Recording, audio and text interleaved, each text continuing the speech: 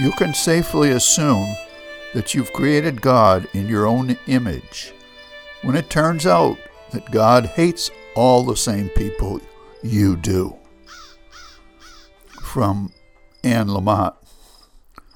Hello everyone, I'm Rob McCall and this is the Awanadjo Almanac, devoted to feeling at home in nature and breaking down the wall of hostility between us and the rest of creation.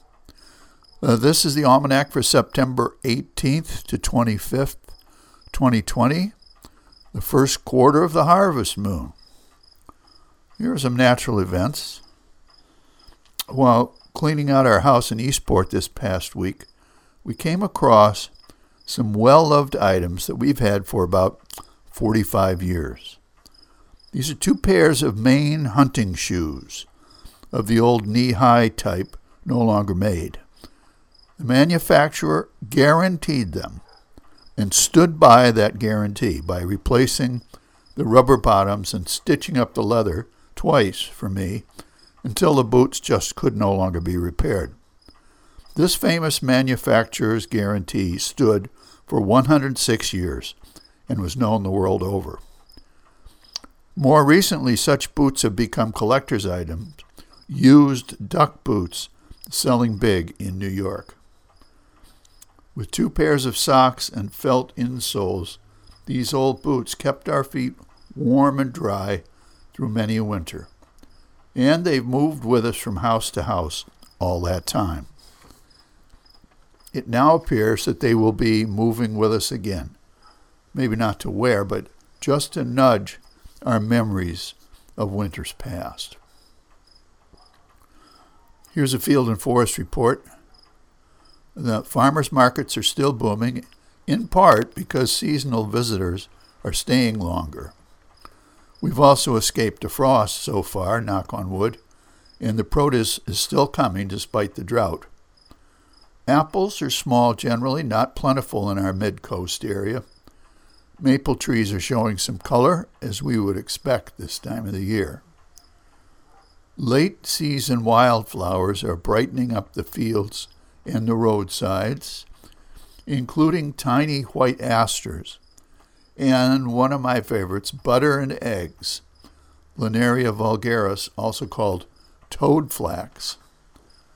These beautiful orange and yellow flowers rise on a single stem and give a touch of the exotic to a dusty roadside. They are, however, invasive, unfortunately, but they look lovely in a vase like snapdragons. Reputable sources declare that this plant can be used as a remedy for jaundice, dropsy, and enteritis. Now, I don't know what dropsy is, but it sounds horrible. Maybe I better gather some toadflax while I'm out walking this week. And here's from the mailroom, from Cindy in Florida, sending gratitude for your lovely essays. So glad you're back. From George in New Mexico, I enjoy reading and contemplating your almanac. From Melissa in PEI, wanted to say how thrilled I am to find the almanac in my mailbox again. We use a snap trap and bait it with cheese and peanut butter. And from Suzanne in Brooklyn, Maine, another annoying vine is bindweed. I've been fighting it for 30 years. So you can see the mail is always interesting. If you'd like to be added to the email list, drop us a line at awanadjoalmanac@gmail.com. That's spelling almanac with a K at the end. Here's a rank opinion. The U.S. mail has been the bond that tied this country together since its birth, and it still does. A U.S. postmark constitutes a legal statement admissible in court. If you want to verify any agreement, send it through the U.S. mail certified. It does not matter where you live or who you are or how much money you have, the mail will be delivered to you.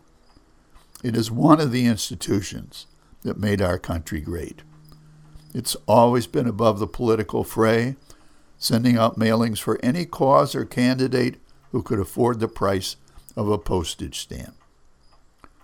Now, there is a movement by various nefarious actors to privatize the U.S. mail and turn it into a profit-making venture, as so many other public services have been, like hospitals, insurance companies, utilities, and the like, much to the country's detriment.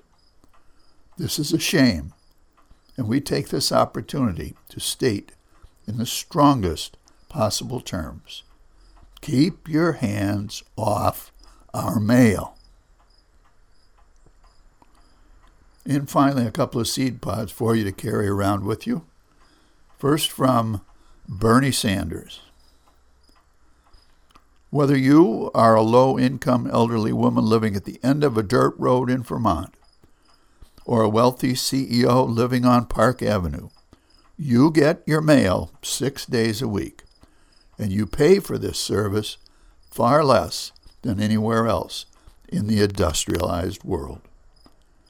And from Scott Adams, I get mail, therefore I am.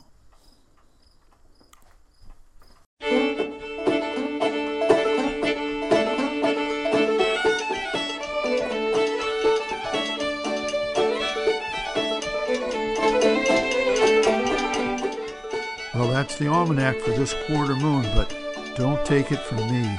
Go out and see for yourself.